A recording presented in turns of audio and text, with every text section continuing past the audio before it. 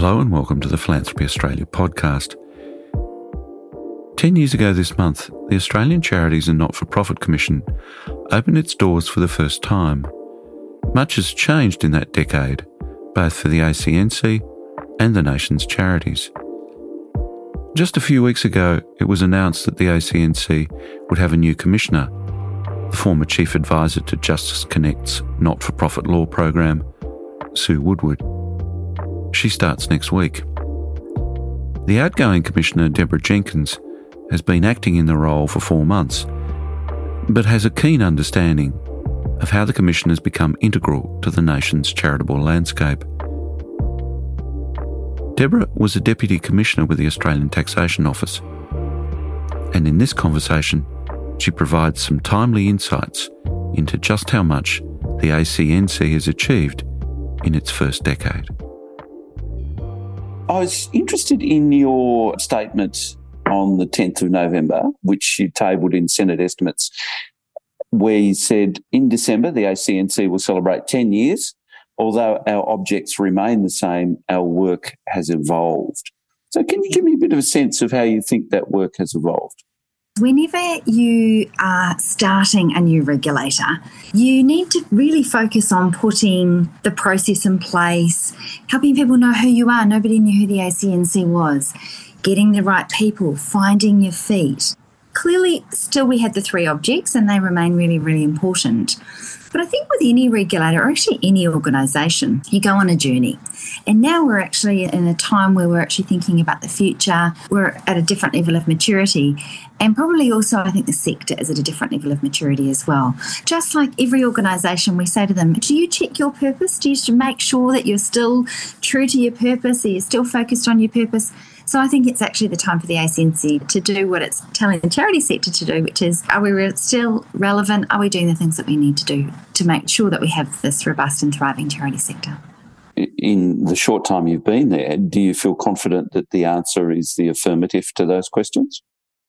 Yeah, I mean, the passion and the dedication that I've seen, not only from the ACNC staff, I've just been blown away by how passionate they are. Many of them were there for the task force and for the beginning of the ACNC, but also I think it feels like it's so well cared for by the charity sector. Everyone wants the ACNC to be a wonderful regulator. Everybody is in the ACNC's corner and absolutely want to support the ACNC. So I think it's in a really great position to do that. Got to think about how do you be a regulator in times like this. So thinking about the importance of cybersecurity. If we'd been having this conversation 10 years ago, I bet you we wouldn't have been talking about that. Well, not maybe with the same level of authority.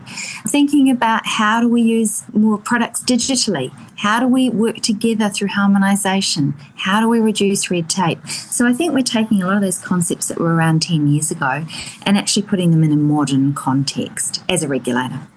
How much more adaptive and flexible does the ACNC need to be in the next 10 years of its life?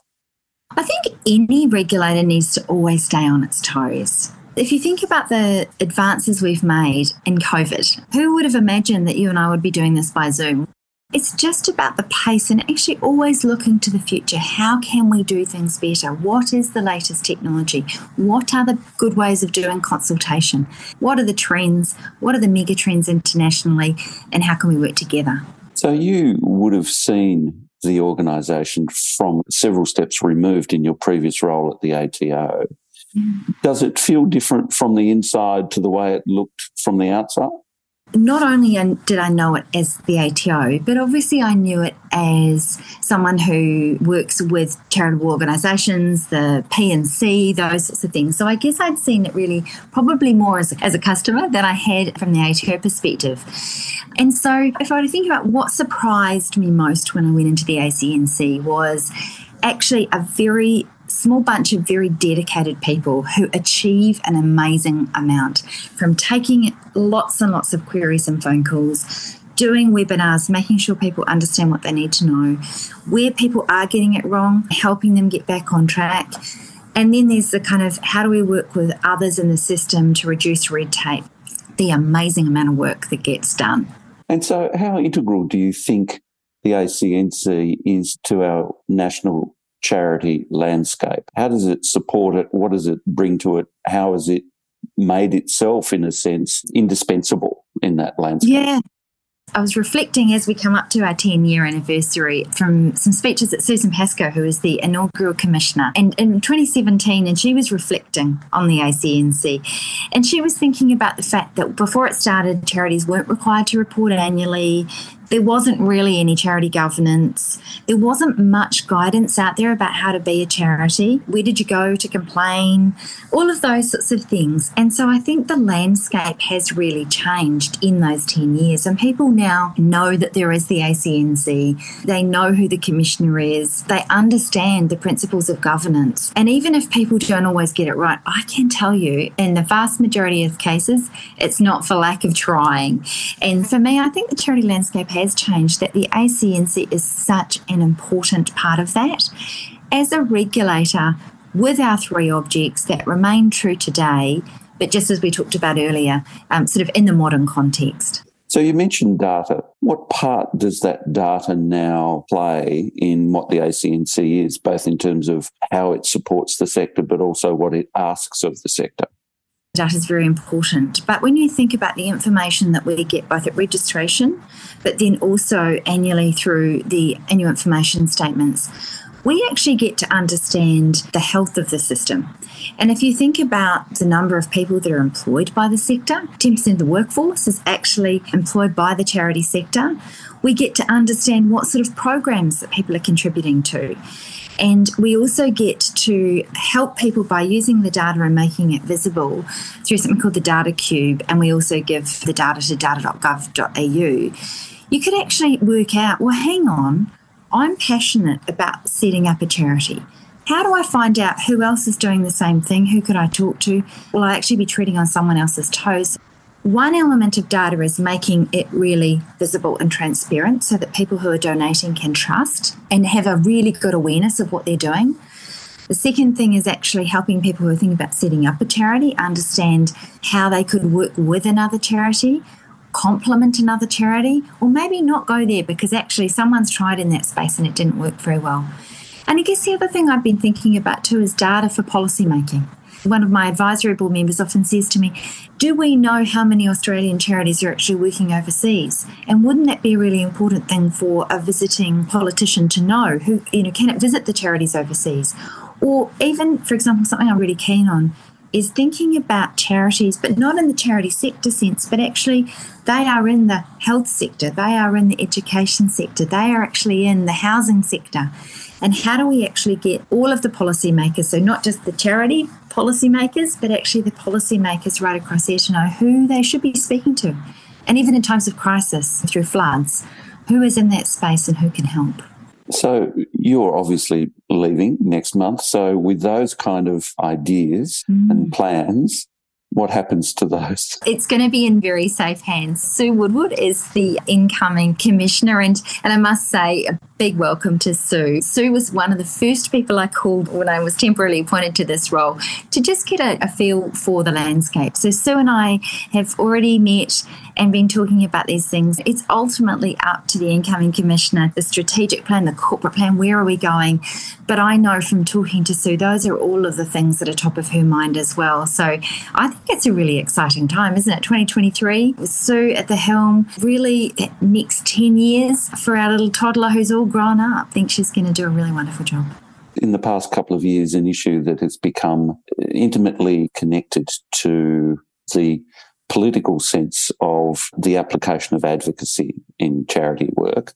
And it's become a bit of a hot button topic. Do you have a perspective on it in terms of how the ACNC can best filter those kinds of issues? Especially, we've got a state election in Victoria, we've had a federal election, and we've got New South Wales state election next year. It's really important that charities know that they can undertake advocacy. There did seem to be a misnomer when I came in that wasn't possible, and that some charities did say to me, Deb, I'm actually a bit worried. I don't want to do it because I'm worried I'll be on the wrong side of the ACNC. So the first thing is it is absolutely part of meeting their charitable purpose and their ultimate purpose to comment on policy or to talk about how they would advocate for particular outcomes. There are some areas where we don't go. And so at times coming up to, as you say, the Victorian election or at the times of the federal election earlier this year, we're out there just reminding people that they actually shouldn't be advocating for a particular party or a particular politician. But absolutely, it's important that people look at the policies and think about how the policies achieve their charitable purpose. At the heart of everything in the charity sector is all about going back to your purpose, your reason for being, why do you exist? And as long as the advocacy work that you are doing is consistent with that, then absolutely it's very much part of being in the charity sector. So just getting that message out there, and that's been something that I've been really focused on in the 4 and a bit months that I've been here.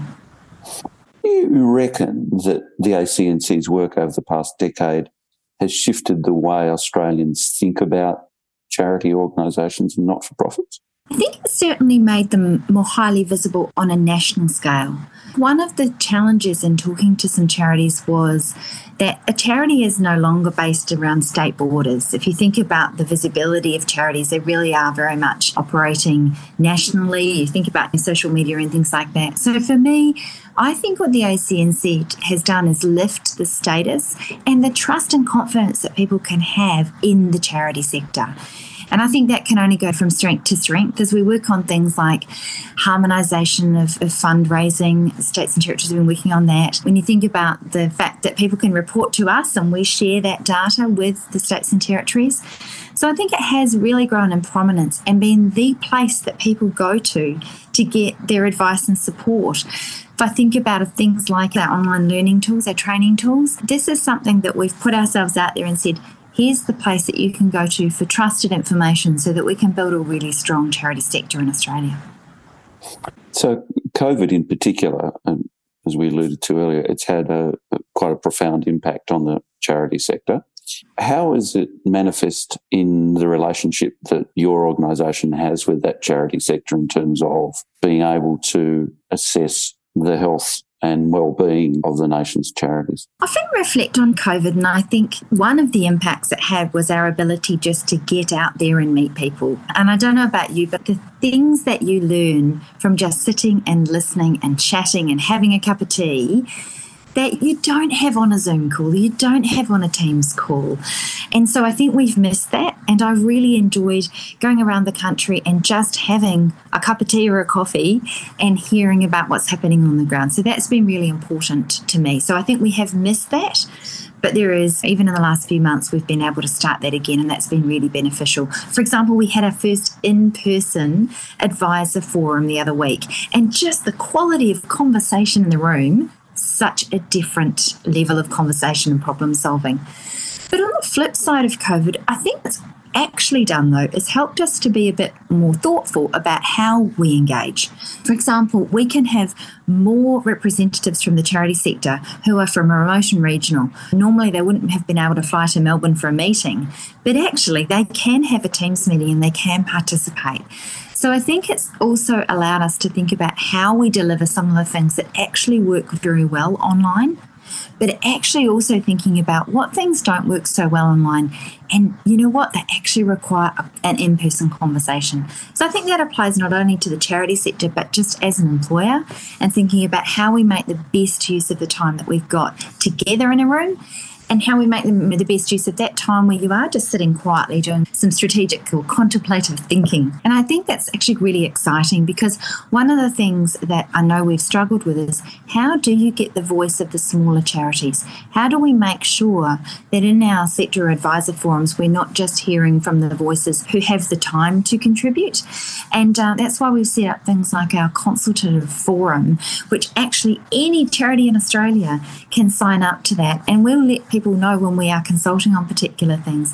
And that's the sort of thing that we can do online. So it doesn't matter if you're in Toowoomba or if you're in the Sydney CBD, your voice is actually able to be heard and reflected in the work that we're doing. So that consultation process is an innovation, isn't it? Is there a particular reason why it's taken 10 years to get to that particular element? Yeah, look, I think just reflecting on any regulator, and I've worked as a regulator Australia, New Zealand and in the UK and across Europe, and I think there's always a level of maturity. And when you start, you're sort of so focused on getting things set up, and then you have a bit of, is it a norming process? And then you go, you know what? We could enhance this. And so I just think we're at the part of the journey now, which is what can we do better? How can we do it better? And that was an initiative of Assistant Commissioner Anna Longley. She really felt that was something that we needed to introduce, and I think it's a great idea. What do you think you'll take away from this to the next role you have? And are you returning to the ATO or are you taking some time away? The first thing I'm going to do is go on holiday. On the 12th, I am going on leave. And I'm actually, you'll hear my Kiwi accent. Mm-hmm. I'm going to spend some time with my family in New Zealand. I haven't had a New Zealand Christmas for a really long time. So that's the first thing I'm going to do. But what will I take away? I have learnt a lot about the charity sector. And I have learnt about the passion that's in the charity sector and simple things that I've taken away. For example, I've thought, you know what, I'm a busy person, but I can volunteer a bit more of my time. So actually there are some things that I've really thought about. How do I encourage my friends and family to also give their time to the sector and to volunteer as well? The other thing I've really learned is how to work through uncertainty. There are times when we're dealing with COVID, we're dealing with staffing issues, we don't have all the answers. And so as a leader, it's actually okay not to have all of the answers. And so I think that's been really interesting for me. I'm not a subject matter expert, but what I can bring to the table is ways of thinking, problem solving, experience and consultation. And so combining those things I've really enjoyed. And look, I've just really enjoyed learning and meeting inspiring people in the sector. Something I didn't realise or appreciate is they're so generous with their time. So it didn't matter who I rang. And I said, can I have I'd just love half an hour to just hear more about the sector and what we can do differently. Every single person said yes. And almost every conversation went for an hour and a half because we had so much to talk about. So I'll take away with me the passion of the sector, and I really do wish it the very best. And also Sue, I wish her the very best as well. That was the Philanthropy Australia podcast. I'm Nick Richardson, and thanks for listening.